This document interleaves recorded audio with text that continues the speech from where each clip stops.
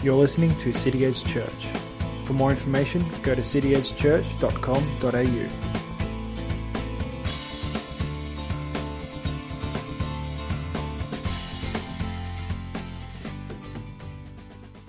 Well, good morning, everybody. Mother's Day 2020, 10th of May today. And we've been looking the last few weeks over the story of Jesus meeting the Samaritan woman at the well in John chapter 4. And it's a story full of surprises. And as I study this, I actually find more and more things in this that surprise me. But it's remarkable, this story, both in the contrasts and the similarities to the story of Jesus meeting with Nicodemus in the previous chapter in John 3. They were both from opposite ends of the social spectrum and from competing religions and with very different senses of their own importance in the world. And yet their deepest needs were no different. So we'll pick up the story in verse 13. If you've got your Bibles with you, please open them up to John chapter 4, starting at verse 13. Jesus said to her, "Everyone who drinks of this water will be thirsty again, but whoever drinks of the water that I will give him will never be thirsty again. The water that I will give him will become in him a spring of water bubbling up to eternal life." The woman said to him, "Sir, give me this water, so that I will not be thirsty or have to come here to draw water." Jesus said, "Go call your husband and come here." The woman answered him, "I have no husband." Jesus said to her, "You are right in saying, 'I have no husband,' for you have had 5 husbands, and the one you now have is not your husband. What you have said is true." The woman said to him, "Sir, I perceive that you are a prophet. Our fathers worshipped on this mountain, but you say that in Jerusalem is the place where people ought to worship." Jesus said to her, "Woman, believe me, the hour is coming when neither on this mountain nor in Jerusalem will you worship the Father. You worship what you do not know. We worship what we do know, for salvation is from the Jews. But the hour is coming, and is now here, when true worshippers will worship the Father in spirit and truth, for the Father is seeking such people to worship him. God is spirit, and those who worship him must worship in spirit and truth." The woman said to him, "I know that Messiah is coming, he who is called Christ. When he comes, he will tell us all things."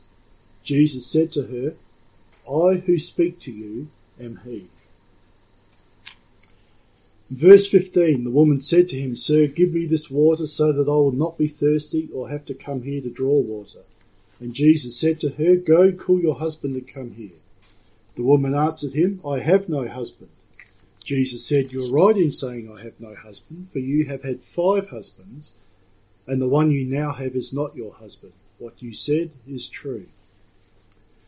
Well, what's the connection, I wonder, between the woman's thirst and her marital history? The story flows from Jesus talking to her about living water to quench her thirst into him talking to her about her marital history. Is there any connection between the two? It's not obvious on a surface reading of the text, but I think there is a connection. Jesus has just stirred in this woman a recognition that her physical thirst and her inability to quench it long term is in fact illustrating a much deeper thirst, one that she hasn't understood, but she's been trying to satisfy nonetheless. I think Jesus has deliberately pinpointed her marital history so that she'll begin to understand that her inability to keep a husband is not the problem, but it's just a symptom of what's going on inside her. Traditionally, people have read this passage and understood this woman to be a person of loose morals. The general assumption is that she has had 5 husbands and is now living with a man she's not married to because she's promiscuous.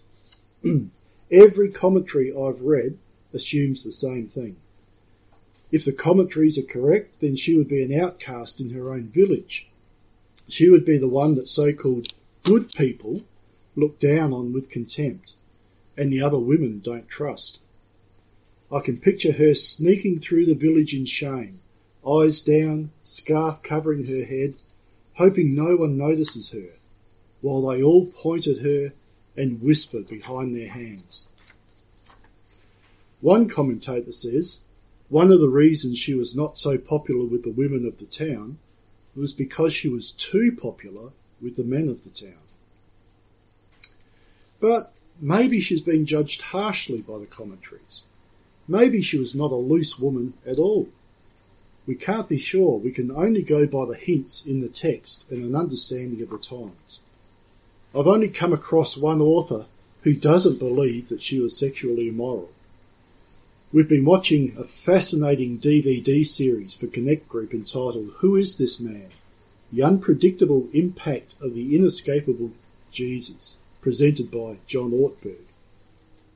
He thinks that she's been misrepresented for centuries, and he makes a few interesting points.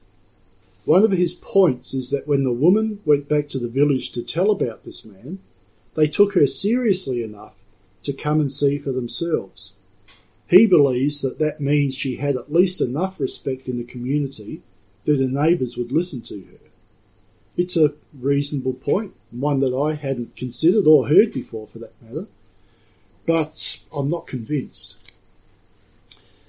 John Ortberg also points out that divorce was quite rare in ancient cultures, and women were not able to initiate a divorce, so 5 divorces is unlikely.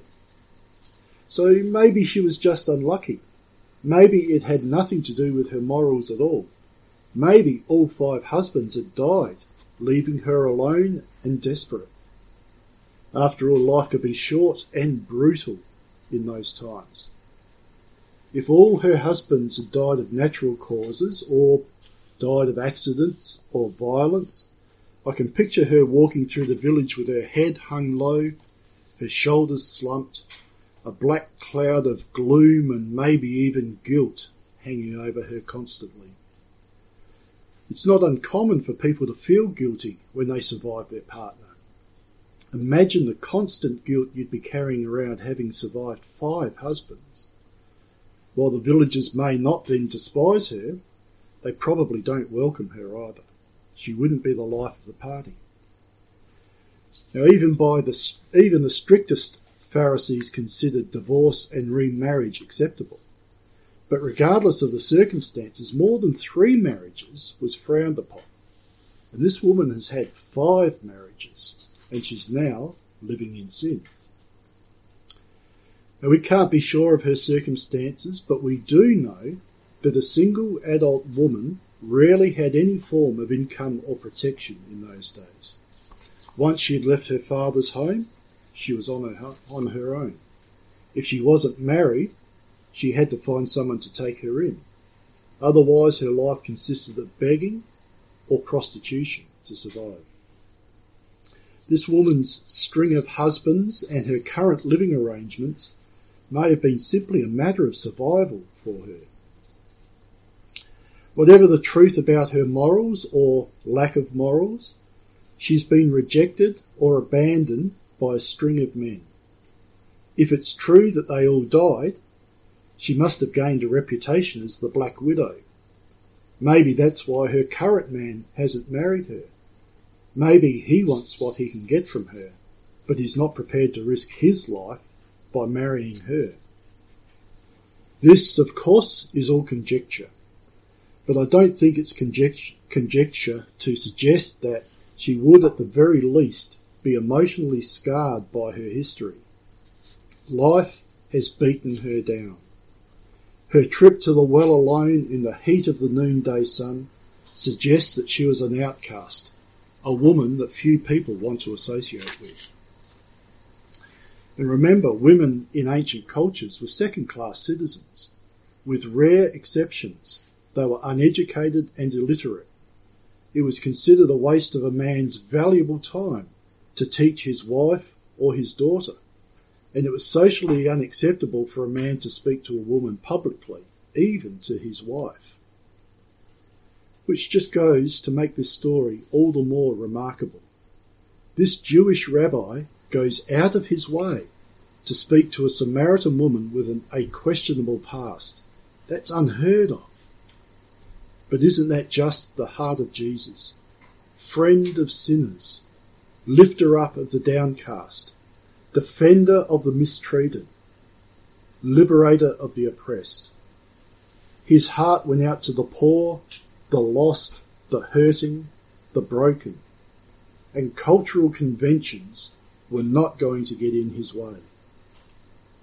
There was no prejudice in Jesus against women, against people of another race, or against anyone else for that matter.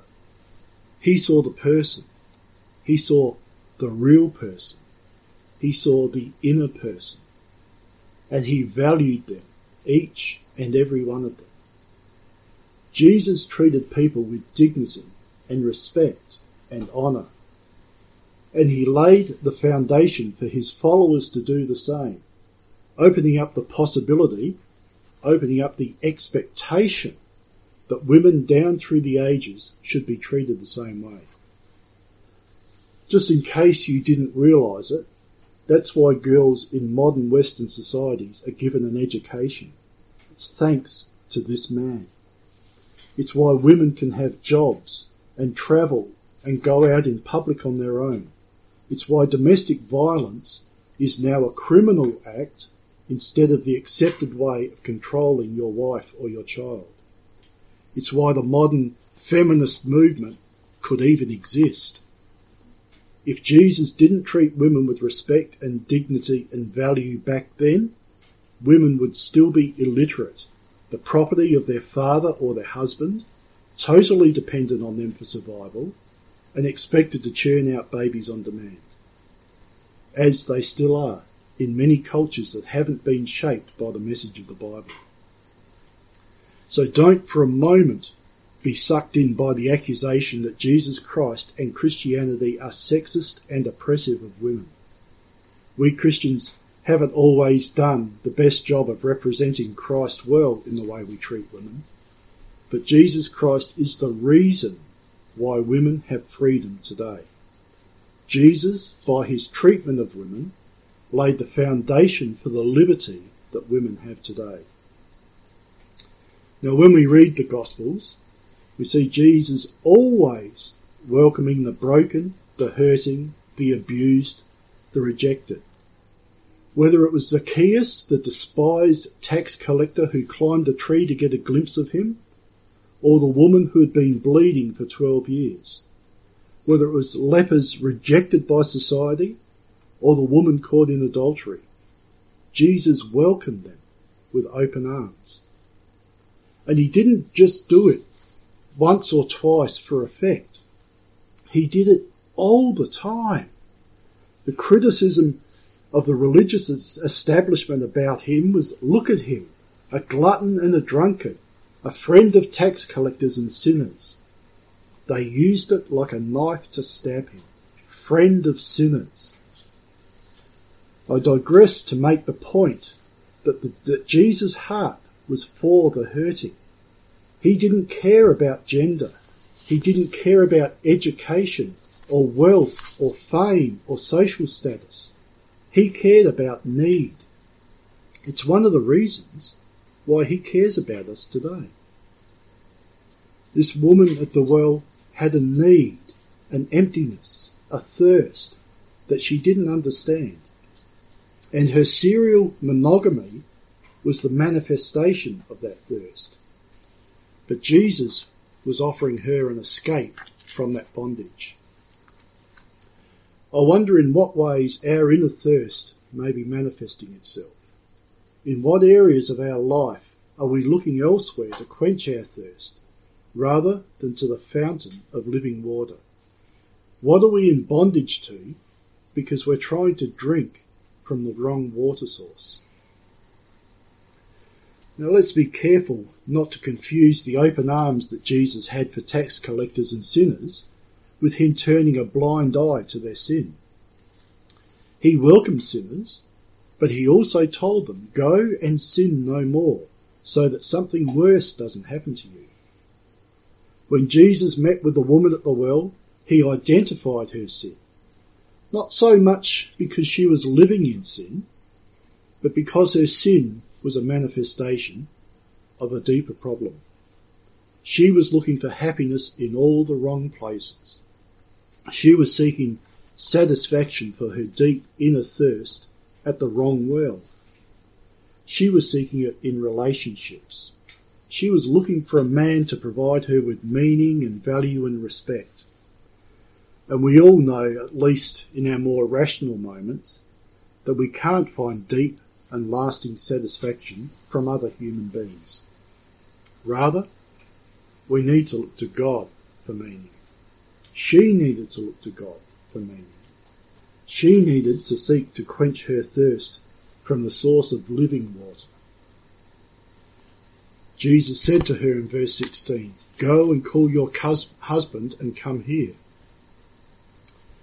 A seemingly casual request, but it puts her on the spot. Now she has to face up publicly to her sin. But it soon becomes obvious to her that this man already knows her sin and her situation. So that opens her up to this man who knows everything about her. This man surprised her by knowing all about her current sinful living arrangements. And then this Jewish rabbi, this holy man, invites her to come back, even though he knows she's a sinner. What kind of man is he? He speaks to her as an equal, as someone of worth and someone of intelligence, as a real person with her own identity. He doesn't look down on her because she's a woman. He doesn't despise her because she's a Samaritan. He doesn't ignore her because she's uneducated. He doesn't condemn her for her past or for her sin. What kind of man is he? It turns out that he is more than just a Jew. Turns out that he is greater than our father Jacob. She reveals her growing understanding of who this man is by saying, "Sir, I perceive that you are a prophet." She's gradually becoming aware that Jesus is someone special. It won't be long before she makes a fourth declaration about this man. Soon she'll be hurrying back to her village to tell everyone to come meet this man. Can this be the Christ, the Messiah? Can this be the one we've been waiting for all these centuries? Now this man has an uncanny ability to get under your skin, to put his finger on your failings, to expose your sin, and to change your thinking about yourself and about him and about everything else. And he usually does it in quiet ways, in subtle ways, often in ways that are easy to miss in the hustle and bustle of daily life. Notice how gently and graciously he comes to her, identifying her need and uncovering her sin and revealing himself to her little by little. And the biggest and the best revelation about himself is still yet to come in the story. Let me tell you something else remarkable about this encounter. This is the longest conversation that Jesus has with a single person anywhere in the Gospels. He spends more time talking to this woman, this Samaritan woman with a questionable past, than to any other individual. We've already compared her to Nicodemus when we came to the start of chapter 4. The differences could hardly be more extreme. Jesus, the great teacher, spoke to Nicodemus, the highly trained teacher of Israel, about deep, deep things, about things even the educated Nicodemus struggled to grasp. But then he comes to this uneducated, illiterate woman of Samaria, and he speaks to her about things that are just as deep, maybe even deeper. And he reveals things to her that he has told no one else to date. In fact, he reveals to this woman, who he really is. You'd remember the story of when Moses first encounters God in Exodus chapter 3. When Moses asks God what his name is, God replies, "I am who I am.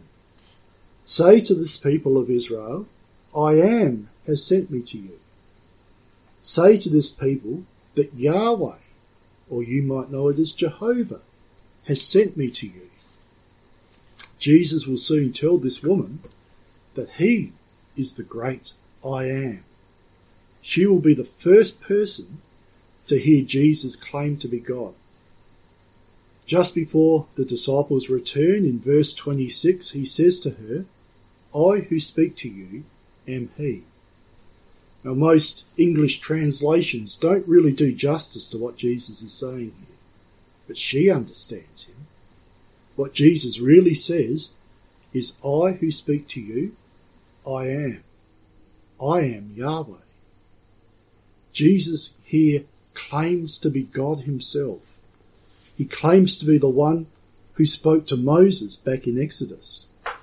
No wonder this man knows so much about her. No wonder she goes away excited and energized to tell people about him. You know, Jesus has told no one this piece of information so far. This claim to be God will one day get him killed. But for now, he's pleased to share this profound truth with a woman, a Samaritan, a sinner. Incidentally, this is the only time that deep and profound truths are revealed to a woman first. One day, not too far into the future, an angel will entrust a few women with the most amazing piece of information. Very early one Sunday morning, an angel tells 3 women, "He is not here, for he has risen. Go and tell his disciples that he is risen from the dead." There's been a slow dawning on this woman that this man is more, so much more, than he appears to be. And his approach to her has been non-threatening and non-judgmental right from the start. In fact, he begins with a simple request for help, a drink of water. And he uses that to find common ground and begin to bring her defences down. She's not yet completely open with him, of course. She only gave him part of the story when he mentioned her husband. But as we get further into the story, we'll see her try to change the subject, as if the scrutiny on her personal life is uncomfortable. But Jesus uses this opportunity to confront her with her sin. He has to. There is no way to salvation without acknowledging our state of sin and rebellion before the Lord. When the people cried out in Acts chapter 2, "What must we do to be saved?" Peter's reply was, "Repent and be baptized, every one of you, in the name of Jesus Christ for the forgiveness of your sins, and you'll receive the gift of the Holy Spirit." The Old Testament prophets came with a message of repent and turn from your idolatry. John the Baptist came preaching, "Repent from your sins." And Jesus said, "Unless you repent, you will all perish as well." It's not a comfortable message. It's not a message we want to hear, but it's a message we need to hear if we're going to be rescued. This woman got the message. As uncomfortable as it may have felt to be exposed by this stranger, she got the message. It's been a slow awakening for her to the truth of who this man is, but it's a genuine awakening. In the book of Acts, when the people cry out, "What must we do to be saved?" they are suddenly and dramatically converted. But for this woman, it's much quieter. It's much more subtle, as it is for many of us. Many of us can't point to the precise moment in our lives when we were saved. I suspect This woman couldn't point to the precise moment when she believed either. But her salvation is no less genuine just because it is quiet. The evidence of her salvation is her response following this encounter. She becomes the first mass evangelist. Jesus is the master at getting behind our masks and under our defences. He knows her need. He knows what is going on inside her. He knows her past. He knows her present. He knows her thoughts. He knows her pain. And he says to her, come. He knows yours too. If it were an option, what are some of the things you would prefer that God didn't know about you? You know it's futile to try to hide them from him, don't you? He already knows them. And still he says, come. When Jesus exposed her sin, he did it to prepare her to receive his gift. He did it to reveal the character of the one offering the gift. No sin is too bad to undermine his offer of rescue. And no sin is too great that he can't wash it away. When he exposes your sin, it's not for the purpose of making you feel bad, it's for the purpose of restoration and healing. You don't need to hide from him anymore. You don't need to pretend. And you can't clean up your life for him. All secrets are already out before him. Nothing in all creation is hidden from the sight of God, it tells us in Hebrews 4:13. He invites you to come. Come to him for living water that not only refreshes the tired and thirsty soul, but cleanses all the dirt you've been collecting all these years. There never has been a better message to hear, especially if you're one of the outcasts, the misfits, the rejects, the poor, the hurting, the lonely. Come. And it's not just the outcasts and the lonely he seeks. The rich, the educated, the famous, the comfortable, the secure. He calls you to come too. For you need what he offers no less than this Samaritan woman did. He has not yet turned away any who come to him for rest, and he won't start now. Would you join me in prayer? Jesus, your heart for the lost, the lonely, the hurting, the misfits and the rejects shines through on every page of the Gospels.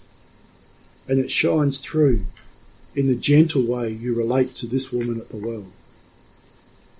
You truly do know how to get to the heart of the matter, to the heart of our pursuit of poor substitutes that we seek out to satisfy our inner thirst, when what we really need is you. Lord, we marvel that you would go out of your way to meet with this woman who was most likely an outcast in her own town. And we marvel that you would treat her so gently, so respectfully, with such dignity, even though she's living in sin and you are the Holy One of Israel. And we marvel that you would so gently expose her sin, not to condemn, but to bring healing and freedom and peace. Lord, we ask you to come to us also, to expose the things that we've been looking to for satisfaction, when we should have been asking you instead. And Lord, we come to you for cleansing, and we come to you to have our thirst satisfied. We want to be free of the bondage we're in, Lord, so we ask that you wash us clean. And we pray, Lord, that you would meet with our family and our friends by the side of their wells, to bring them to the knowledge and understanding that you and you alone are able to satisfy that deep inner thirst in them. And we pray this on their behalf and in your name. Amen. Thanks for listening to City Edge Church. For more information, go to cityedgechurch.com.au.